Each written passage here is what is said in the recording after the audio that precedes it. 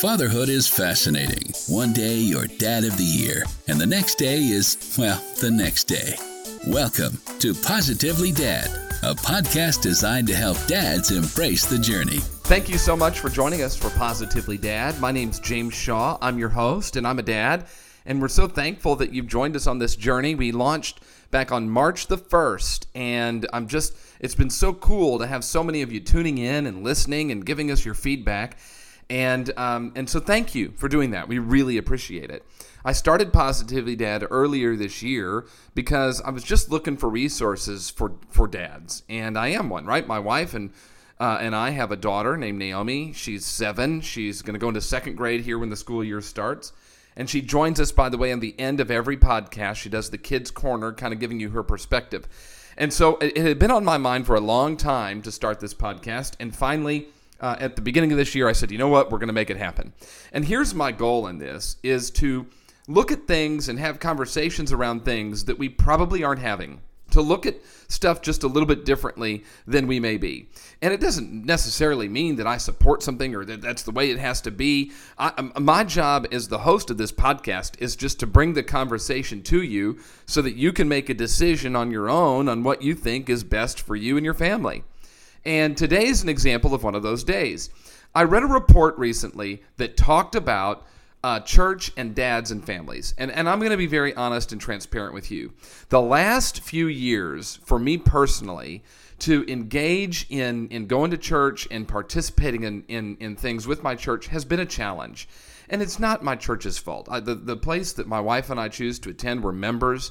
We enjoy that church. We love everything they do. We are friends with many people there, and I deeply respect the staff and the senior pastor of that church. The thing that's been a challenge for me is this political and faith overlap, and I have struggled with that personally, where I look at certain things, and look, this podcast, I'm just sharing kind of my thoughts with you. So I'm not going to judge you. I ask that you don't judge me. I look at the overlap, though, and to me, there's a massive disconnect. There's a massive disconnect with what's happening in our country politically and then what I believe is a Christian. And that has caused me to step back a little bit. So then I saw a study that talked about dads and going to church and what happens to kids. And it's from Promise Keepers in the Baptist Press. And it says that if a father does not go to church, even if mom goes, only one child out of every 50 will become a regular worshiper. Now, if the father goes regularly and the mom, it doesn't matter, mom goes or doesn't go, then 2/3 to 3/4 of those kids will attend church as adults. So that got me a little bit curious. And so I went and reached out to the pastor of our church, Calvary Church here in Clearwater, Florida. His name's Willie Rice. And I asked him about it, and to be fair and transparent, he said, he hadn't seen the study. The numbers surprised him. He thought the numbers were high.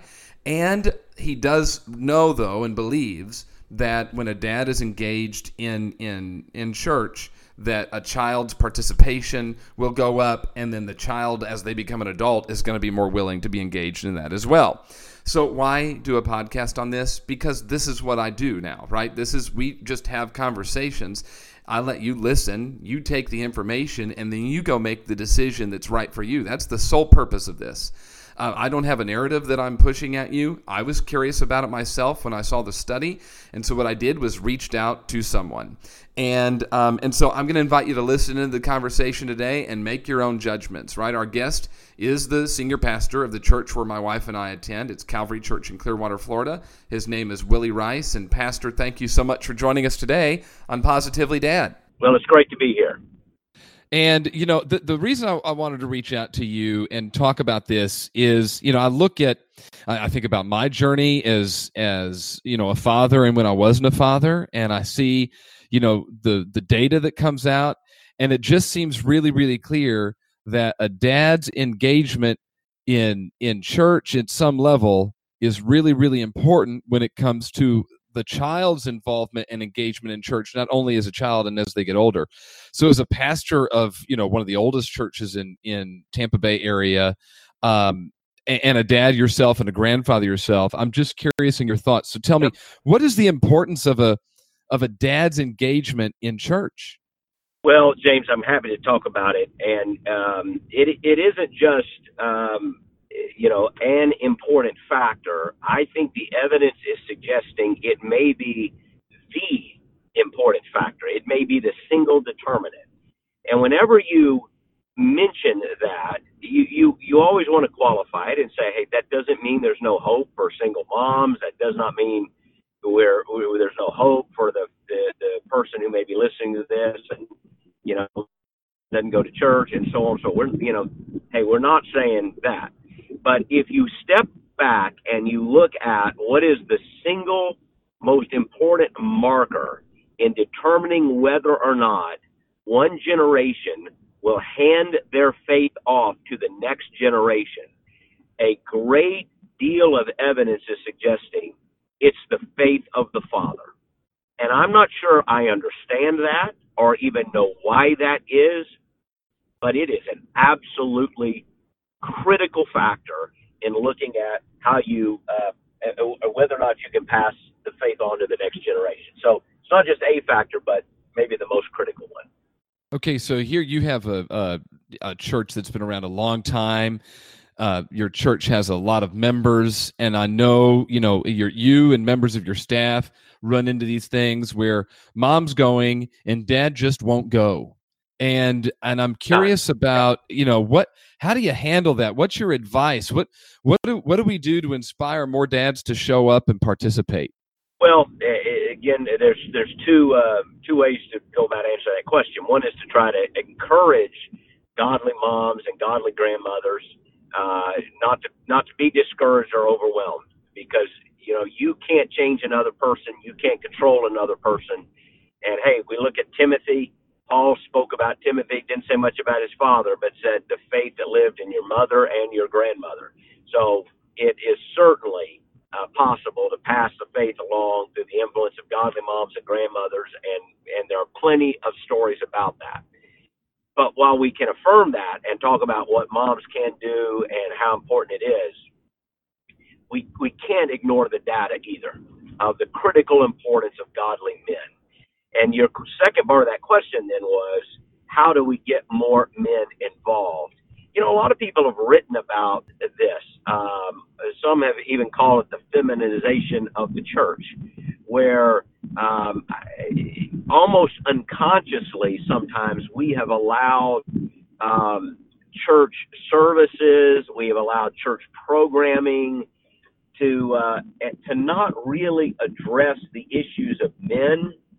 And when we have, think about this, James, a lot of times in churches, we give this kind of mixed message. Like on Mother's Day, the pastor's message is, aren't moms great? Women are wonderful. All women are fantastic. And then on Father's Day, the message is, you guys are a bunch of scumbags. You need to get with it. You're negligent. And it's almost, look, I'm for challenging guys and getting up in their face, but it's almost like we have bought into a cultural narrative that kind of feminizes what we're doing and doesn't recognize the importance of men, doesn't embrace that, almost wants to apologize for it at times. And I just think we need to get back. There's not an easy answer. How do you get more men involved in church? But I think speaking to men, challenging the men, the churches, I think, that do it well are addressing the issues that matter to men. They will have opportunities where men can meet and have frank and open conversation about the issues that matter to men. So I think I think that's part of the answer.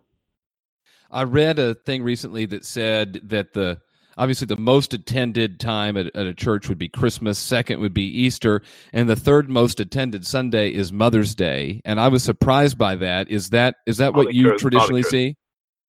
Well, Easter's bigger than us for Christmas, but yeah, they go like that. Easter, Christmas, and then Mother's Day. Yeah, huge day. All right. Father's Day, by then, not so much. Yeah. Well, that's what it said. It said Father's Day is blah, and if you're and you're right. We go on Father's Day and we get the laundry list of all the things we're doing wrong, and so sure that could push some dads away or what have you. So as you lead this group, this church, and meet with other church leaders from all over the world, what are there specific things that you're seeing that are helping dads become more engaged? For example, I got an email this week from your campus inviting me to a men's group that I would attend if it weren't on a Tuesday when I'm traveling. And so, is it things like that you find are the most engaging ways to get men in? Yeah, I think so. Things that and you don't have to be false bravado here, macho stuff, but you just have to deal with men where they're at and understand where they're at. That you're referencing a Bible study we do early Tuesday morning that you try to reach to men before they go out. We're doing some men's events. I think some churches who are doing men's conferences and they're speaking to the issues that relate to men. I think that's very, very important. And not just beating guys up, but giving them real tools to deal with the sin in their life and the challenges in their life and the opportunities in their life. Is that maybe why some stay away, is that they don't want to deal with that, and so it's just easier to not go? Maybe. And, we could open the door here and it would take us into a much bigger conversation of, one of the things that I think really is neutralizing men in this generation is the prevalence of pornography, for instance, the challenge of that, the battle with that. I think the way in which when you're struggling with sinful temptation, which is now so prevalent that you almost assume it's universal, that people are struggling, is shame. It's hiding. It's to think that I'm a failure. You've been told you're a failure. So the easiest thing is to hide from church. It's like, I don't need that. I'd rather go just hang out and have somebody accept me for who I am. Well, we need to accept people for who they are, but we need to challenge them to do better. But we also need to understand what they're going through and be able to show real empathy, real compassion, and yet really challenge one another. So I think that's a part of why some guys run and hide on the margins. Is that a blind spot sometimes for the church, that you want to be able to come in and feel free of judgment and get moving in the right direction, and that maybe sometimes all you feel is judgment? Do you ever hear anything like that? Yeah. Oh yeah. I think that's common. That's common. And, it's that idea of speaking truth and love, that our message is not one of condemnation, it's one of salvation. We have to talk about sin truthfully and honestly and candidly, but why are we doing it? Is it to condemn? Is it to beat people up? Or is it to show them there's a better way, that God has a better plan for their life, and there's a bigger there's a bigger pleasure than the one they're giving into? So, yes, I think it is a huge blind spot. Do you have an example? It's also, and James, I would also say, I'm sorry, James, I would jump in and say, it's also what the devil, I think, uses to say to people who are struggling, which is all they're going to do is beat you up. All they're going to do is make you feel guilty, which isn't necessarily true, So you have people, I'm sure, on your leadership team and who, reach out to you or reach out to other pastors or staff members in your church, that they'll come to you with the challenge. Pastor, this is what I'm experiencing. That's what's going on. And you might even be kind of the last resort type place. So how do you handle that on your team to engage people? Because I guess the reason I'm asking this question is because I feel here in 2019, when you look at our social world, you look at our political world and how divided that is, that it's just easier to walk away. And so if someone's going to come back or someone's going to engage, how do you and your leadership team engage with someone so they do feel welcome? Because I imagine there's a lot of emotion going on inside maybe when they come back. Yeah, I think, it is to show them the message of the gospel is a message of hope. It's a message to people who are already under condemnation, but it's a message of hope. There's a better tomorrow. There's a better future. I mean, the way in which we have to address, for instance, sexual temptation is to see the big picture is not God trying to deprive us of great pleasure, but actually God wanting us to experience the greatest pleasure. it's, and I'm not just talking about sexual fulfillment. I'm talking about emotional fulfillment as well as physical. It's that God has a bigger yes for us than the world could possibly have. So we don't want to push people away. We want to see a better future that could be theirs. So what if the dad says, look, I was forced to go as a kid. I didn't like it. I'm not going to force my kids to go. They, as they grow up, they can figure it out. I would imagine that is not a vision that you would support for parenting. So tell me about how you'd challenge a dad with that type of perception. Well, I would tell him it's a prescription for disaster. I mean, and we don't even believe that. People say that, don't believe it. No one would say, well, you can go to algebra class if you want to. I'm not going to force it on you because I had a math teacher and boy, she was tough, and I'm not going to force that on my kid. We want our kids to have an education. Plenty of fathers have, even to a point of detriment, force their kids into athletics and to say, hey, we want to help you be better. And plenty of fathers do it in a good way because they realize, hey, the kid has some aspirations. At times he needs to be pushed. At times he needs to be challenged.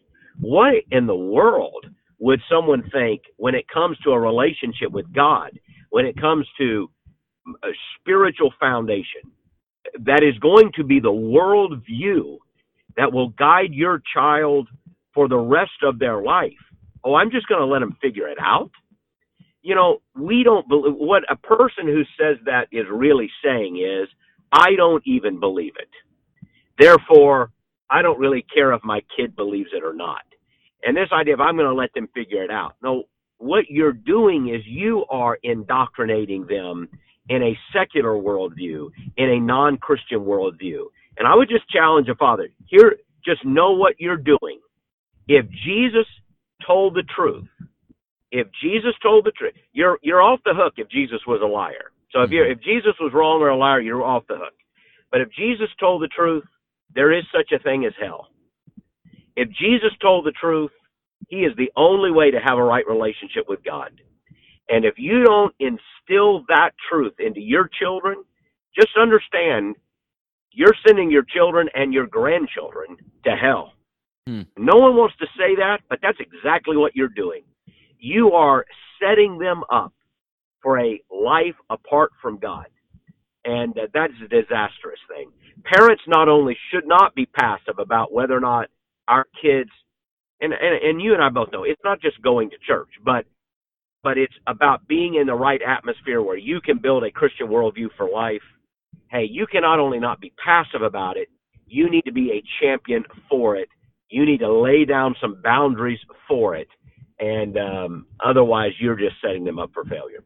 Well, I appreciate that. The next thought is, I imagine it, they could say, well, look, I don't need to go to church to have a relationship with Jesus. I can read the Bible at home. We can pray at home. We can do stuff at home.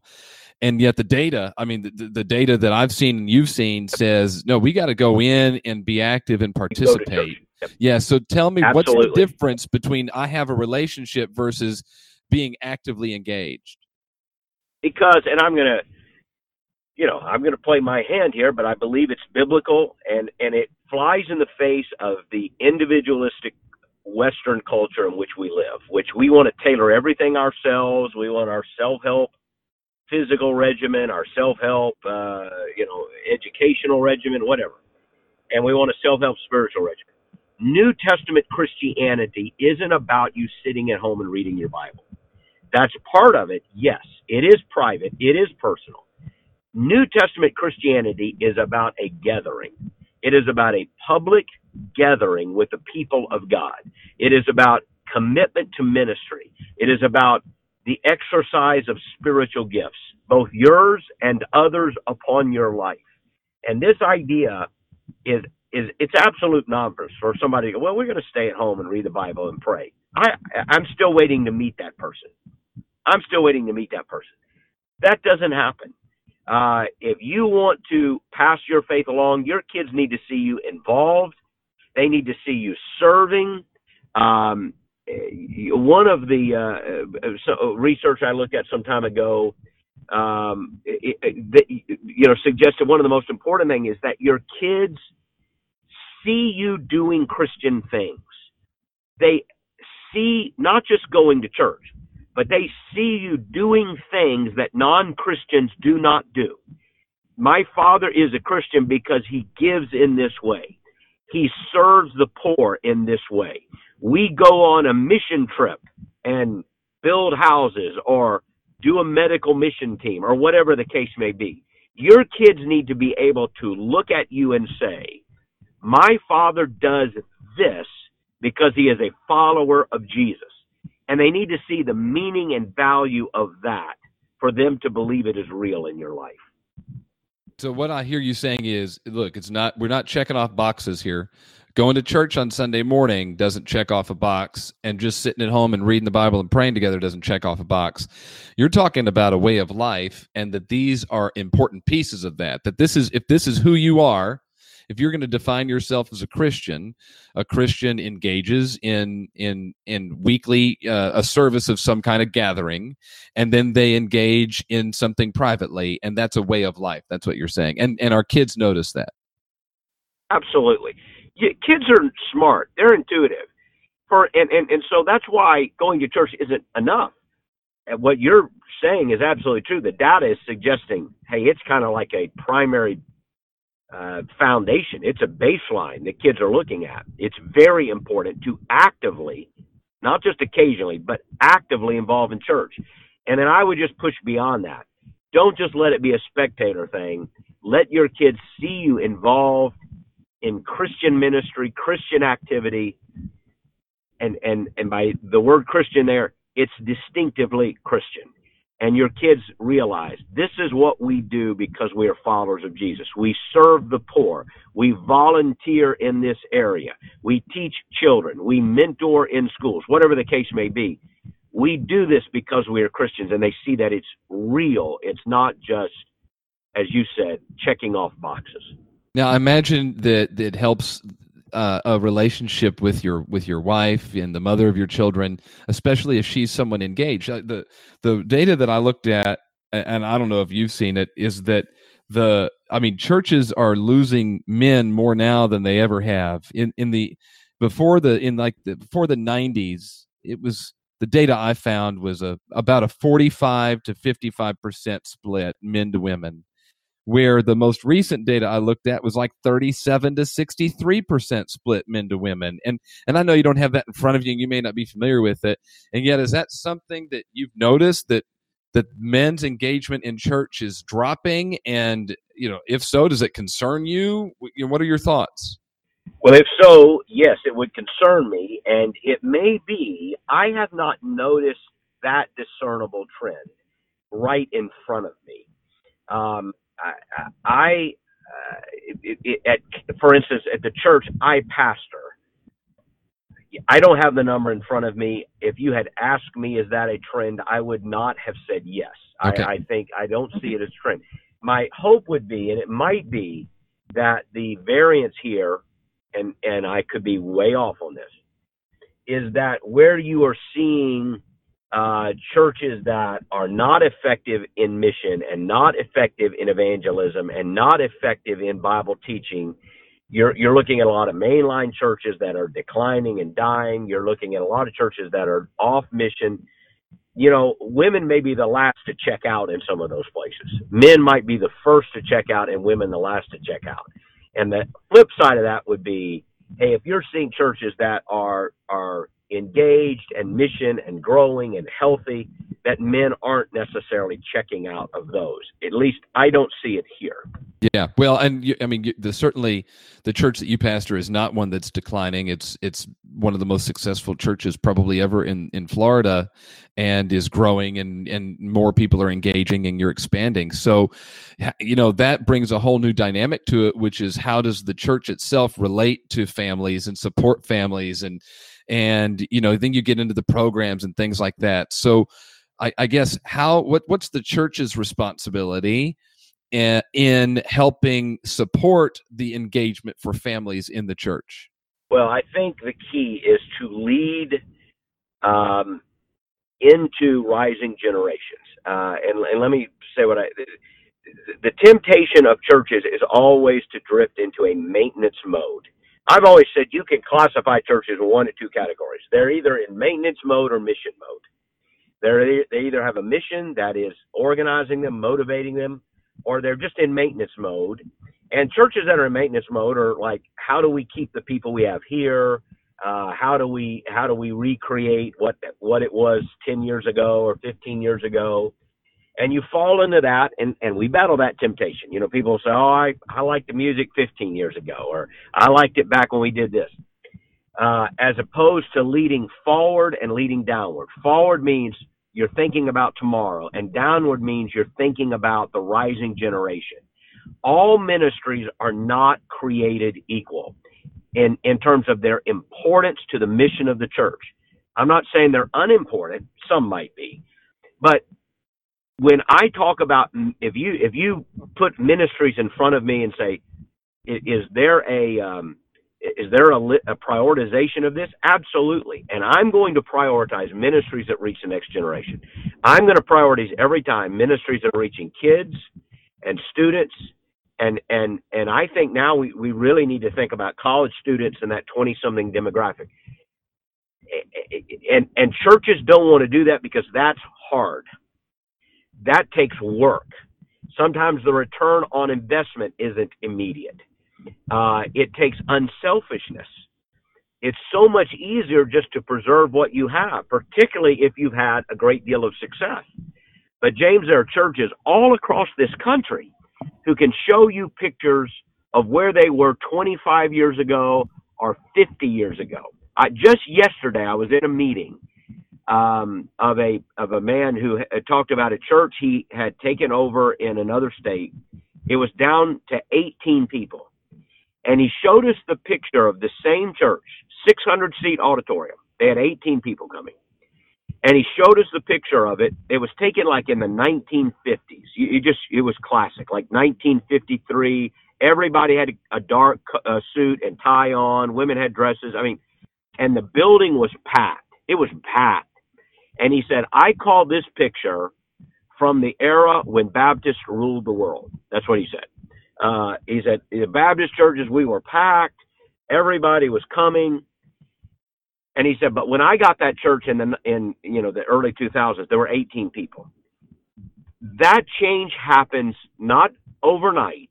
It happens over time, and it happens when churches shift into maintenance mode, which is let's keep who we've got, let's preserve what we've got, instead of the mission mode, which is to reach the people who are not coming and to reach a rising generation. That's a long answer, but it's about, hey, stay on mission. And churches that are on mission, I believe, will attract men, and churches that are on mission will attract young people as well. Yeah, so it gets the families in. Well, it reminds me of the church we attended before we moved down here, the Summit, the Summit up in North Carolina. And, of course. And, yes. and I mean, it shrunk to basically nothing. I mean, it shrunk to basically nothing. And Pastor JD's, thought was, well, we're going to engage college students. And now look what's happened to that whole, right. that whole organization. Okay. And now, and now they have far more than college students. They're reaching everybody, but it was because they began to reach the people that were not there. Yeah. Right. Okay. So to put a bow on this, and again, I appreciate your time. If you're, what I'm hearing you say is that if I'm going to re-engage in a church, let me look for one first that makes sense for me to engage in. Are they kind of maintaining, like you said, and just this is how we've always done it, or are they purposely looking for to engage with the future, which would be my child, my children, my kids, and is there a way to make sure that we're reaching out in the community and actively involved? And that would be if I'm not currently attending and I'm looking for a place to go, maybe look for a place that's like that's reaching out and has stuff for families and kids to really support that upcoming generation. Yeah, and I don't want to be a voice saying to somebody who's in a church that's struggling, hey, you jump off the ship. I'm not that guy.